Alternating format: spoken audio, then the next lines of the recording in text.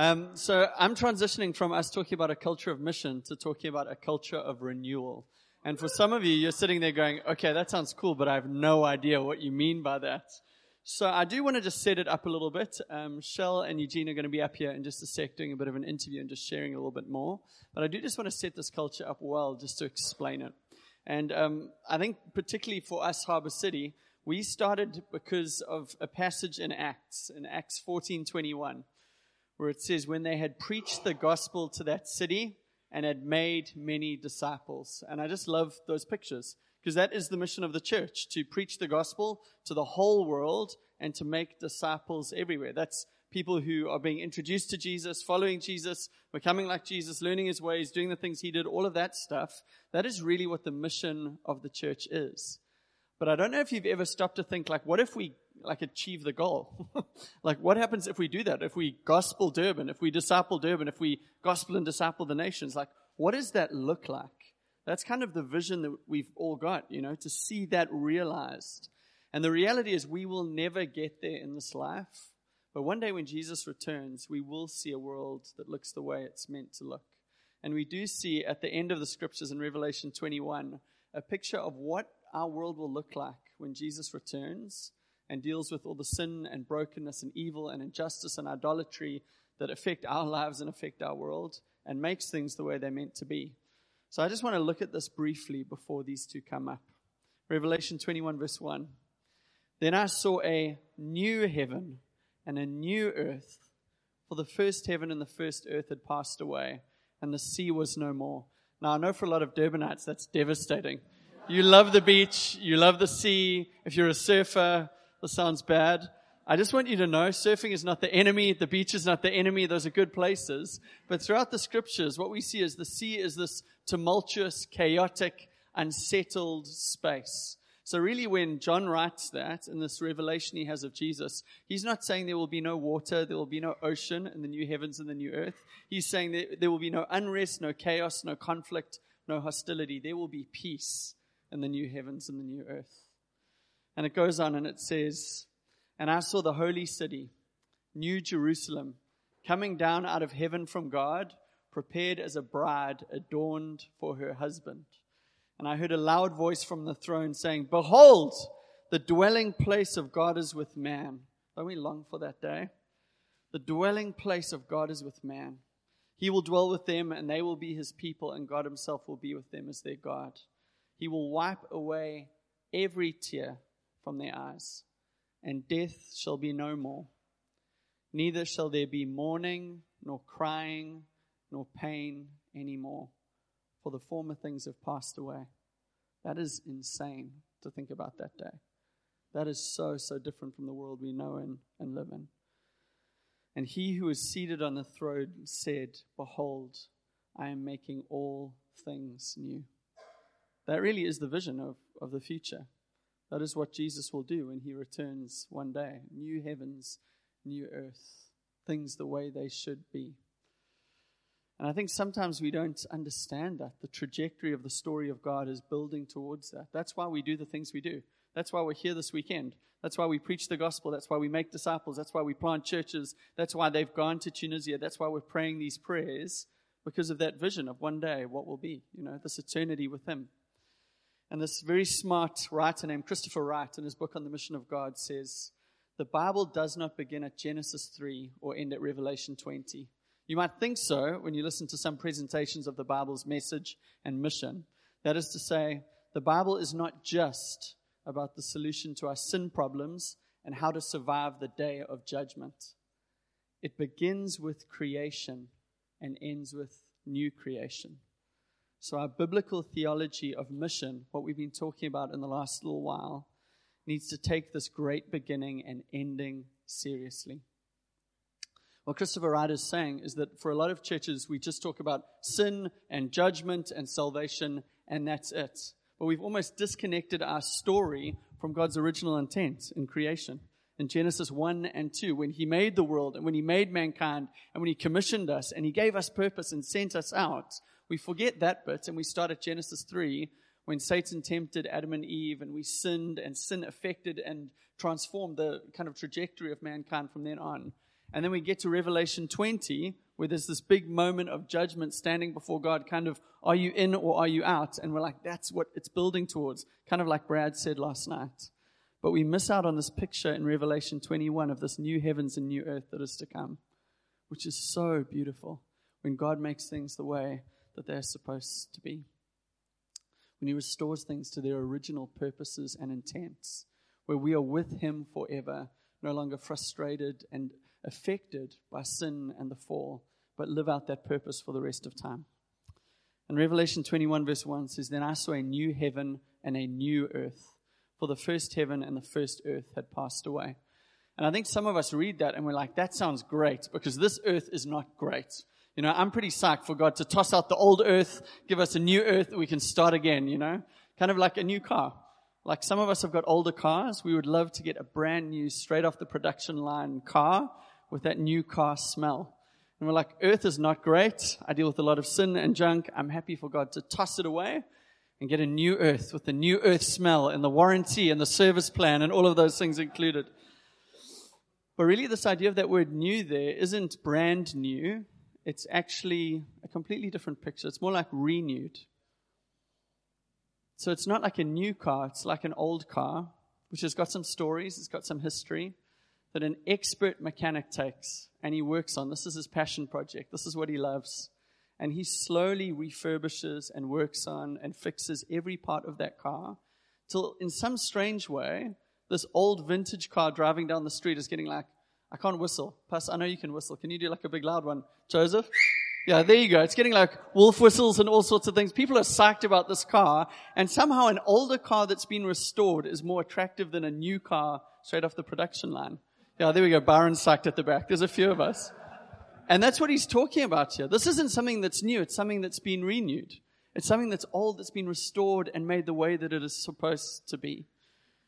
And that's what God is wanting to do with our world. That's what he's wanting to do with our cosmos, our universe, and all of those things. Take all of the brokenness, the imperfection, he's working on it, and to make it new, the way it was always intended to be, better than before, getting all those wolf whistles and all of that.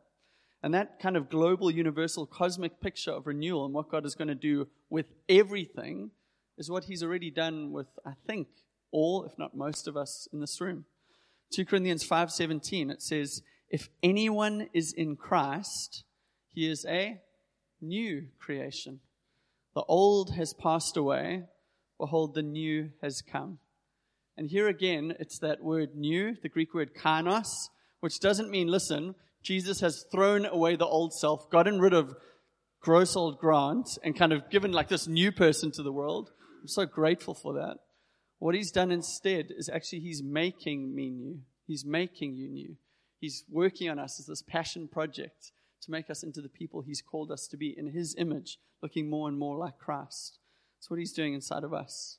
Actually, that we would be these new creation images of Jesus reflected to the world, that we are transformed by this new creation life, and that life flows out of us into the world around us. And I want you to see that almost the spiritual renewal that we have experienced and are experiencing is pointing ahead to that cosmic renewal that will happen when Jesus returns. And here in this life, while we wait for that day, when Jesus will one day be back, we are called to join in that story of participating in renewal, of seeing the world around us made new in all of its brokenness and idolatry and evil and injustice and wickedness and sin.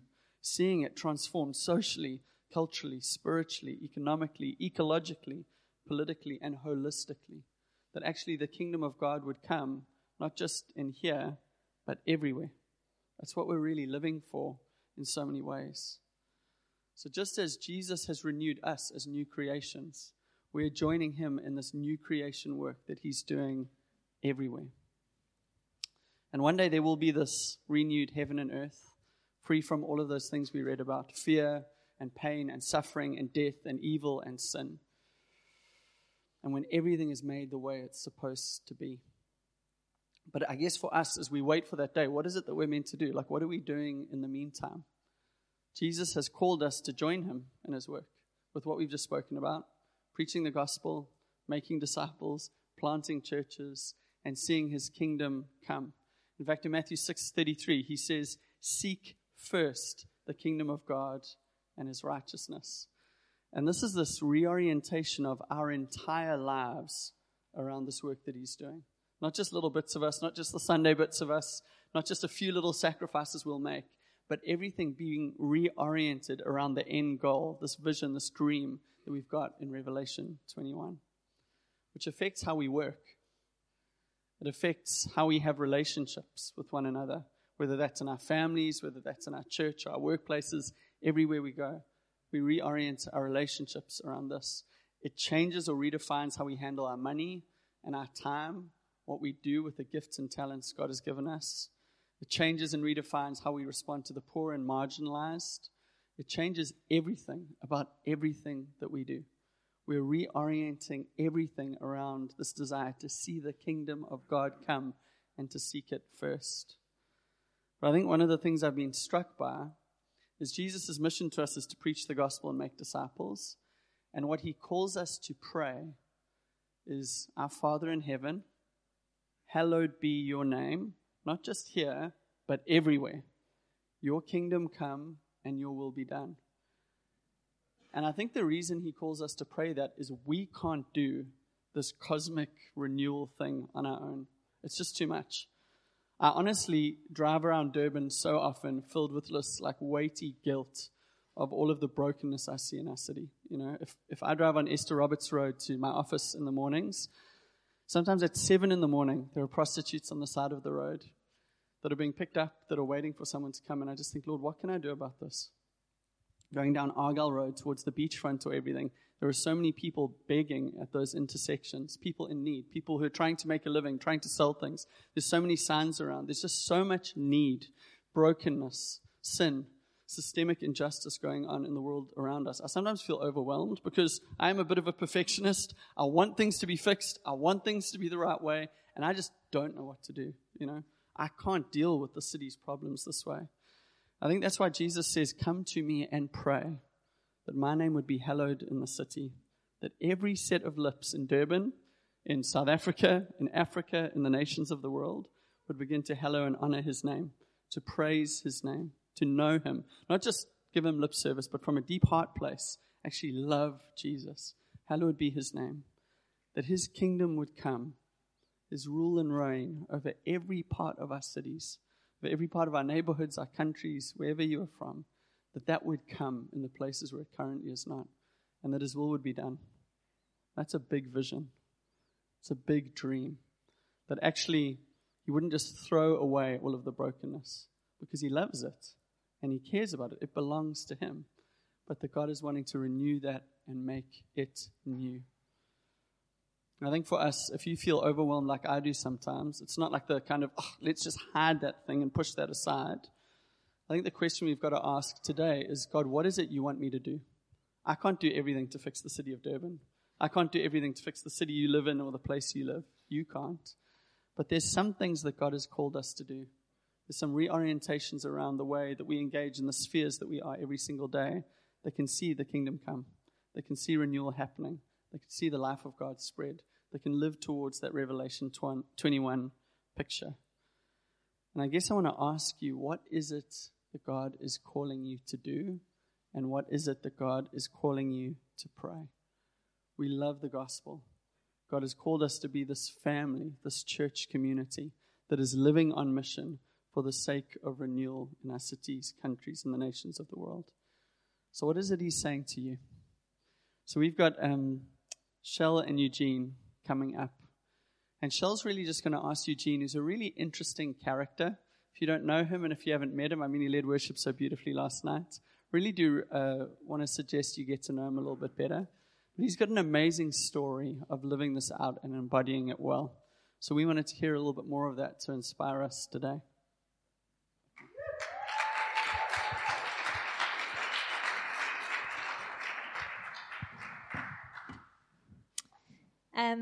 Like Grant said, for a lot of you, maybe you've only seen Eugene on the stage as a worship leader.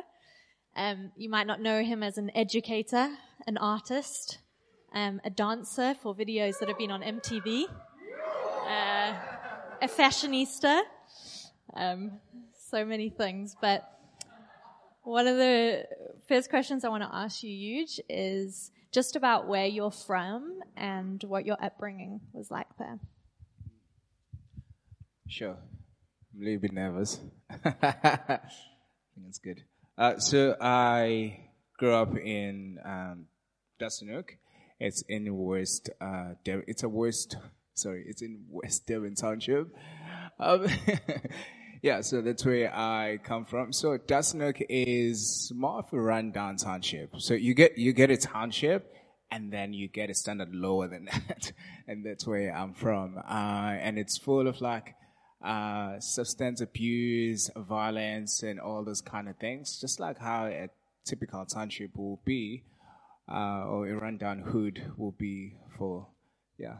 So that's where I'm from. And for me, growing up was very, very tough and difficult because I was raised by a single parent, which is my mom. She both raised myself and my late brother, Pilani. And so she did all that she could to raise us up on her own. And I helped her build a muddy house, which we stayed on for quite some years.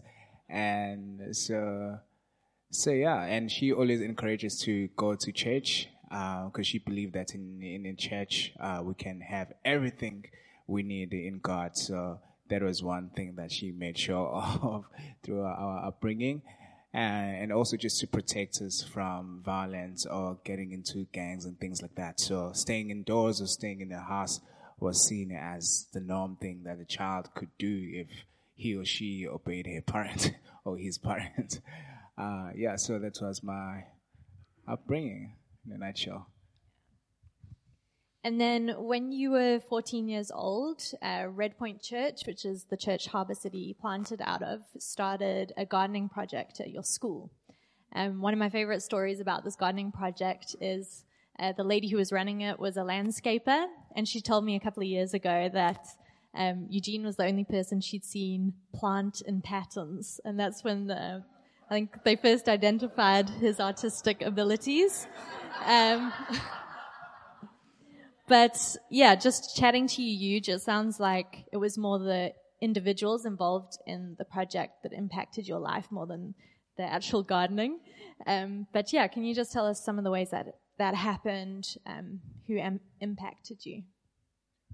Okay, other than Auntie Judy, I've got Robin Moodley, who since that day became my mentor and played like a father figure in my life. And Spiwe Mhlongo, who helped me with like lift for 2 months, just getting into Red Points then. So how it happened actually, when I was still at Kwatujawa Primary School, so guys from Red Points will come in and give lessons. They'll just like donate that time and give life skills lessons to the kids. And I was one of those kids.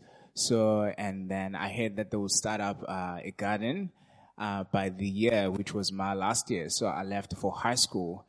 So when I was doing I think it's the 6th grade. It's grade 8. I was at school and I had forgotten about it. But around when I was 15, doing the 9th grade, which is grade 9, I think. Oh, yeah, I think. I'm not mistaken. I'm getting confused. But anyway. So I was like, I remember there used to be garden projects that started sometime. So I went back to the school and I was like, hey guys, I'm keen to help. So that's where I met all these 3 individuals who then like played a huge role for me to get into this beautiful community of believers, into Red Point and into later Harbour City and so it was really like a really beautiful and awesome journey, which I've never thought for myself that actually 11 years later, I'll be up here with Michelle and Grant and everyone and sharing about my story. So that's really amazing. I was chatting to Euge a little bit about his story on Sunday, and I loved one of the things he mentioned was Spiwe, who was one of the guys involved in the project, was the person who gave Eugene a guitar a couple of years ago, which led him to learn to play the guitar and lead us in worship at Harbour City. So I just love that individuals kind of impacted his life for many years. It wasn't just a once-off thing. And then, Euge, a few years ago, you made the kind of tough decision to leave the artist life in Durban and head back home. Can you maybe just tell us what led you to move back to your old neighborhood? So, I think it was about 3 years ago now. I had a privilege with some of the guys to go to NYC for a conference. It was called Movement Day. So when I was at NYC, I experienced a lot of like just beauty and art and everything I could ever imagine. I was like moved in like 1,000 ways towards just creativity and just walking down Brooklyn and then strolling around the city at Times Square. I was like, I don't really want this for myself only. God, if you could give me just like at least 20 kids from a hood where I come from that I can give back to and walk with them no matter what, no matter if they choose to not follow you, but like at least 20 from a hood, and then I'll be happy from where I grew up. So, and then it turns out that was my last year at a university doing my BTech. And then I was still going through a process of looking for a job. I just finished, and then I got a call from the high school that I went to, and then they're like, we're looking for someone who can teach English and also has a visual art background. Sorry.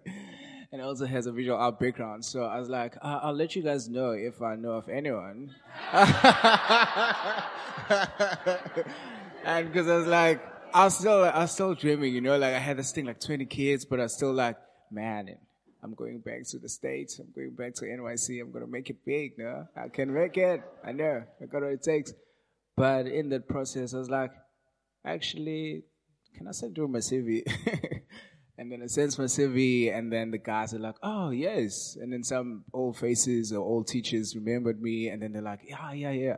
Let's give this guy a shot. So I then got a job and then got into that school, and over the process of getting to that school, and then God convicted me again that like, do you remember your prayer you prayed when you asked like, Lord, but I thought maybe some years later, not now, you know, because now at least I can get some cash and do some paintings and sculpture that I want to do whatever.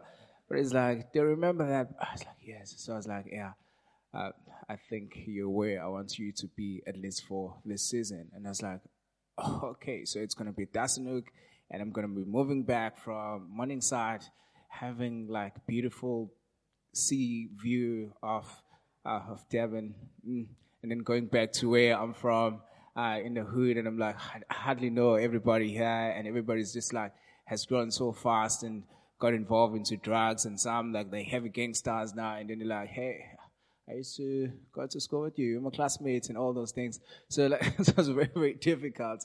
But over this past 3 years, it has been such a beautiful, beautiful journey and a very humbling journey. And which led me to also start an extramural class with the kids there, which we started with 80 kids, and then we went down to 40. And then now it's down to like 20 that I invest to in a week. So we have like 2 sessions a week. And yeah, I've seen some fruits with them as well. So it's rewarding in that sense, and also having a life group there in Dasanook.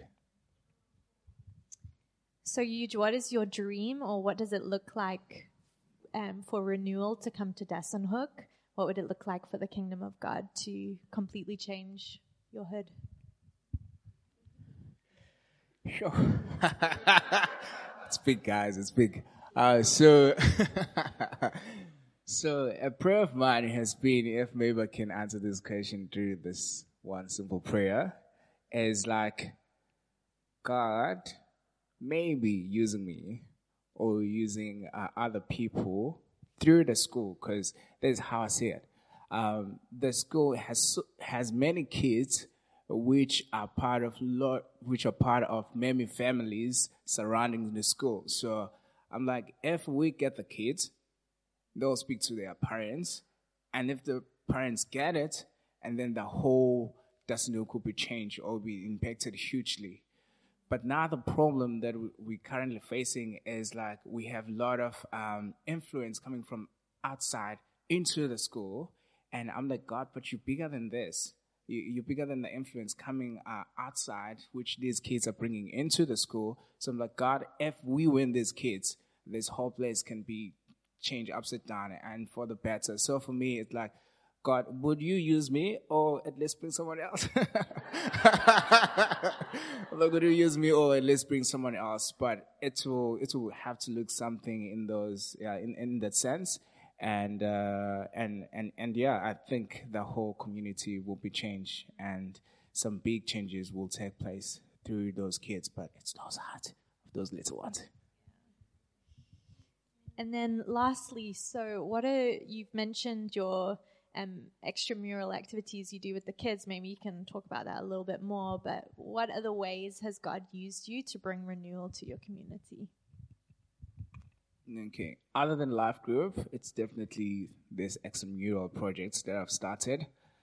I've been wanting to have a camp for these kids, number one, because I was once involved in a youth camp in a church at Red Point, and that's impacted me hugely. First of all, just being away from the township and having a time away to just like reflect, see a different side of life that I've never thought existed, be inspired, meet with other different cultures, experience something you've never thought was possible at first hand, although you don't even like fully understand it, but you just like experiencing all of this. I was like, this is so beautiful. And the gospel at the center of it all as well. And it's just like, and some fun activities and a live band. So it's just like, this is just like so much, and I've been thinking for my kids, like for them to see another side of life that they've never seen, because doesn't have a lot to offer. It doesn't have lots of like to offer for a young person, like in terms of motivation to do well or to do great, or there isn't anything other than just like, well, if you're part of a gang or you're a gangster, then no one is above you, type of thing. Then you are the it in the hood. So for me, taking these kids away to a camp and then giving them, or even more, what I had experienced and change my life and my perception of the world, I think it would just like blow their minds. Not only blow their minds, but water those seeds that we are currently planting with God into their hearts, even some more. And then some trees will begin to grow. And actually we're calling ourselves sequoia. We call ourselves sequoias. Sequoia, it's one of like the biggest trees ever. They live up to 3,000 years, and then they can build up to 48 houses per tree. So like it's a really beautiful vision or name for them, that one day these 20 kids, if they like represent their tree, they can have like 48 impact into the hood or into the nations, whatever way God takes them. So yeah. Thanks, Huge. That's beautiful.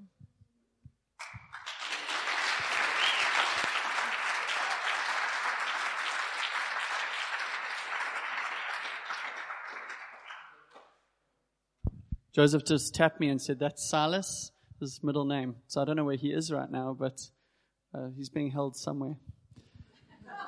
Oh, he's coming in the back. There he is, little Silas Sequoia fam, which is quite an incredible thing, hey? So you just think what you're dreaming to see happen through the men you're investing into. It's a little Sequoia at the back there, like another person whose life could be impacted by people in this community, but also could impact many others.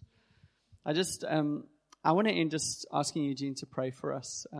I hope you picked this up through his story, but there's so many different dynamics in how God is using him, and almost just the vision of how he's seeing the gospel bring change. So Shell joked about it, but a few years ago he did dance in a music video, which was shown, I think, at least around Africa. I don't know if it made it internationally, but you can find it. Easy Freak was the band, am I right? And you've got him just dancing on the streets of Durban in a way I could never do justice to. You don't want that. You can ask him to show you later. But from dance and the arts, I mean, culturally, Eugene's involved in that space. I think from an education space point of view, how many kids do you have in your class? 6-0. Yeah. And that's in 4 classes, so 240 kids that he's teaching into during the week, investing into young lives. How many guys in your life group? So there's about 10 guys kind of from a spiritual investment point of view. And I just love this almost community development mentoring point of view too. It's just beautiful pictures of the gospel transforming across a number of different pictures. So I'd love it if you don't mind just closing your eyes where you're at. I realize some of you might be sitting there going, I'm doing far more than that. Like, why did Eugene get up there? Others of you maybe feel challenged and you're thinking, whoa, I've never thought like this about the space I'm in. I'd love it if each of us just ask the Spirit for a second, is there something I can do in the spaces that you've put me in to see the gospel renew the people and the place that I'm in or that are around me?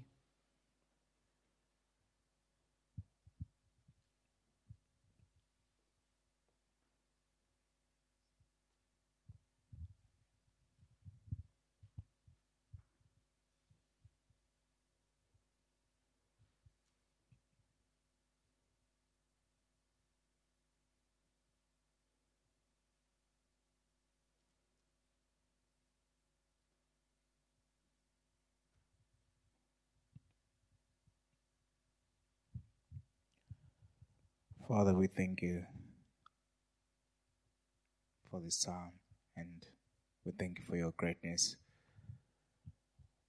We pray, Dad, that may you give us eyes to see and heart to feel,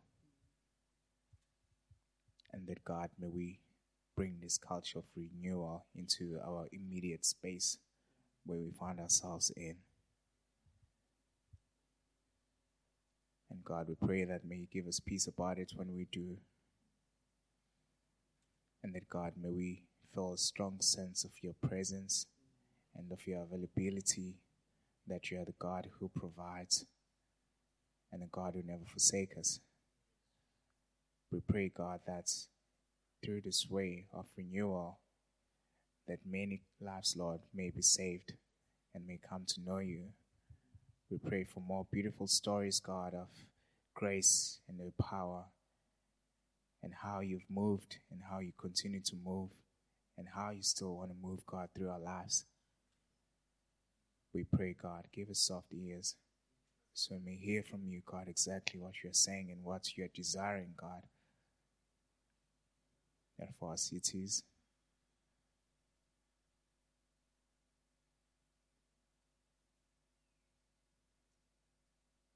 In Jesus' name, we thank you.